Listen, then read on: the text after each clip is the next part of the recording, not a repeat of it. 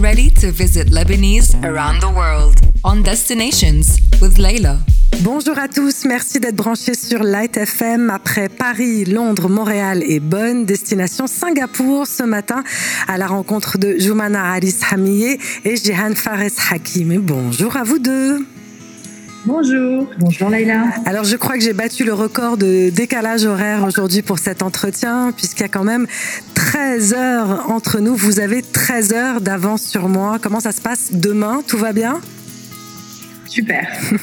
Merci de prendre le temps de nous parler de vos projets et de Beirut Confidential. Alors Joumana, ça fait à peu près 10 ans que tu es installée à Singapour, 14 ans pour Jihan. J'imagine que c'est quand même une petite communauté libanaise à Singapour. Vous n'êtes pas très nombreux. Non, c'est une très petite communauté, mais qui s'agrandit parce qu'il y a un peu la nouvelle génération qui vient étudier ici, entre l'INSEAD ou autre, et il y en a qui restent après ici. Alors, ça fait quelques années, si j'ai bien compris, que vous aviez envie d'organiser un événement pour mettre en avant le savoir-faire libanais, les talents, designers, artistes, etc. La tragédie du 4 août a dû vous pousser à vous organiser, à mobiliser vos ressources. Alors, comment ça s'est passé ? Qu'est-ce que vous avez décidé de faire et comment vous est venue l'idée de Beirut Confidential?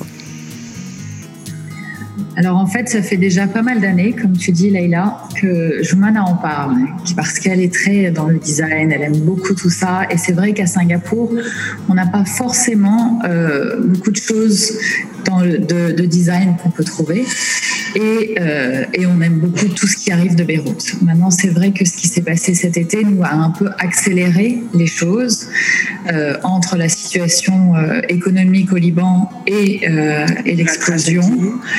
On s'est dit qu'il fallait faire quelque chose et du coup, ça a été en accéléré puisqu'on a décidé ça vers le 20 octobre.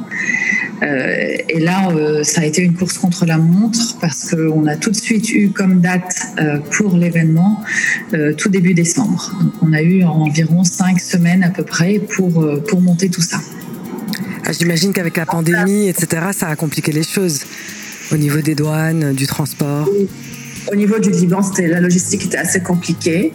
Et puis ici, nous aussi, on devait gérer tout ça. On a beaucoup de restrictions à cause du Covid. Donc, il fallait gérer aussi l'événement à ce niveau-là. Mais qu'est-ce qu'on a? Mais on voulait apporter une belle chose du Liban. Tu sais, une bonne mémoire du Liban parce qu'il y a trop de choses négatives. Bien sûr, dans les nouvelles, c'est tout le temps les choses négatives. On s'est dit, mais on veut surtout ici à Singapour, on est à l'autre bout du monde par rapport au Liban. On veut apporter cette belle image que nous, on veut garder en tête.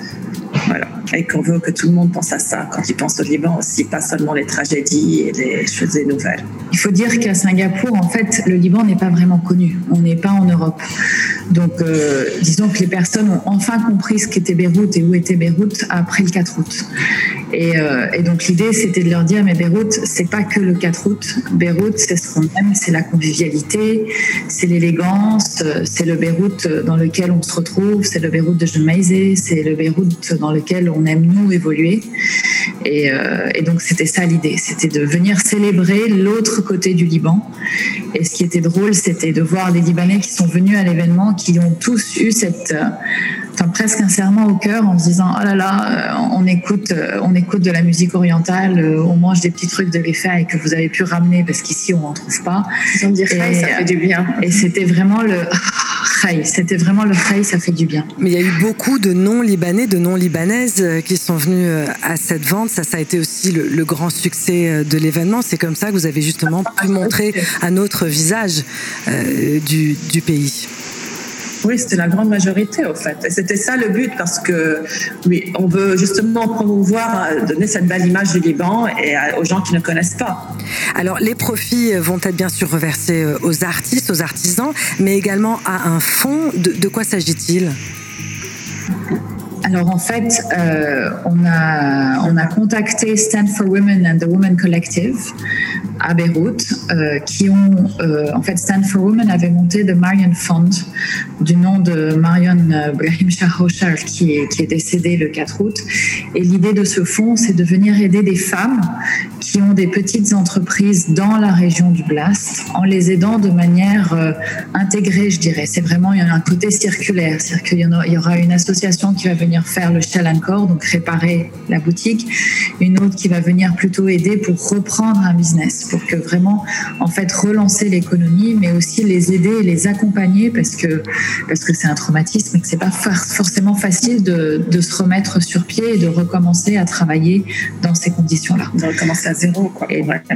Et du coup, on s'est dit que c'était un beau message, que c'était aussi un beau message parce que c'était pas juste une ONG, mais c'était un collectif et que c'était aussi des femmes et qu'on trouve que c'est quand même un beau message, surtout que c'est quand même une des populations les plus vulnérables aujourd'hui entre la situation économique et la pandémie. Alors pour vous, quel rôle se doit de jouer la diaspora aujourd'hui ? Est-ce que c'est justement, entre autres, de parler du Liban, de montrer cet autre visage du Liban, peut-être à des non-Libanais à l'étranger ? Oui, de ne pas laisser oublier. Déjà, il ne faut pas oublier. Et parce que la situation devient très difficile et de plus en plus difficile. Donc chacun aide de son côté, différemment. Et en même temps, nous aussi, on voulait aider de cette façon en continuant à célébrer ce qu'on a de plus beau. Voilà. Donc il y a deux choses un peu en parallèle où on aide les gens, enfin les gens dans des situations difficiles. On aide tous individuellement, des NGO ou autres. Et puis en même temps, il y a des gens qui veulent continuer à travailler, qui veulent continuer à vivre, et doivent avoir une exposure, comme on dit, à l'étranger. En fait, la diaspora est quand même, je pense qu'aujourd'hui, on a un gros rôle à jouer à plein de niveaux différents. On a un rôle à jouer entre nous. Déjà d'arriver à se retrouver, à se mettre d'accord, à unir nos forces, et ça c'est quand même très important.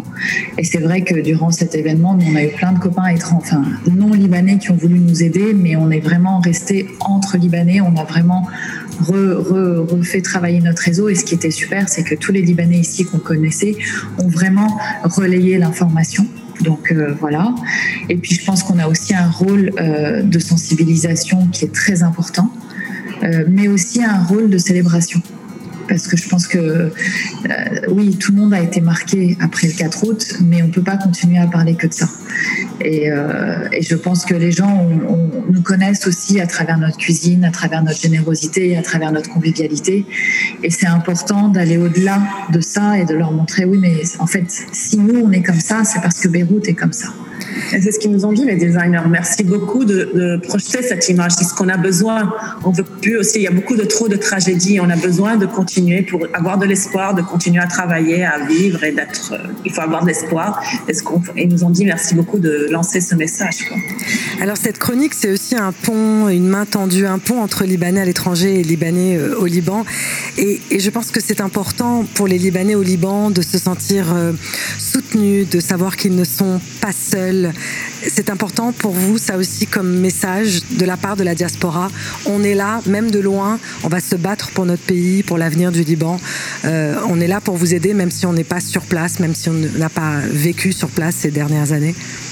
Oui, c'est très important même pour nous, quoi, ici, parce qu'on sent, c'est très difficile comment on veut donner, et d'être loin, c'est très frustrant. Et il y a eu en plus les restrictions de tout ce qui s'est passé, nous, Covid et tout, on ne pouvait pas être sur place avec nos familles. En fait, on n'a pas le droit de voyager. Enfin, on n'a pas le droit. On est très restreint dans nos voyages. Donc là, on est quasiment tous ici à Noël, ce qui est inhabituel. Donc quelque part, c'est une manière de dire oui, la distance est peut-être là physiquement, mais au final, le cœur, il est encore à Beyrouth. Le cœur, on veut donner autant qu'on peut, de loin. Et à chacun de faire son petit rôle, en fait. C'est le message qui revient souvent, de dire que voilà, on parle de toutes ces initiatives à travers le monde, et il y en a beaucoup. Et on réalise que des petits gestes peuvent faire une grande différence, finalement.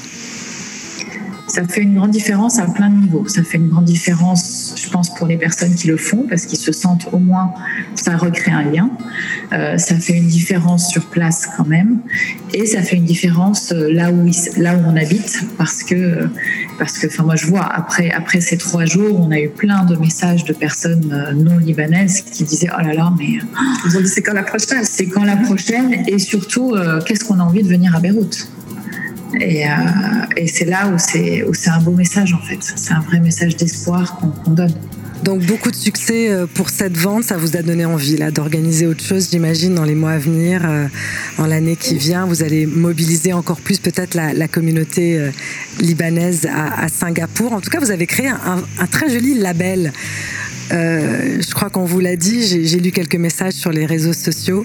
C'est pas juste une vente comme ça pop-up, c'est vraiment un label. Vous allez le garder, ça, Beyrouth Confidential.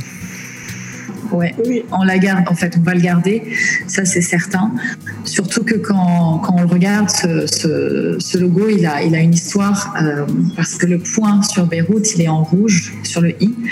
Et nous, on habite à Singapour, et Singapour, on l'appelle souvent the red dot.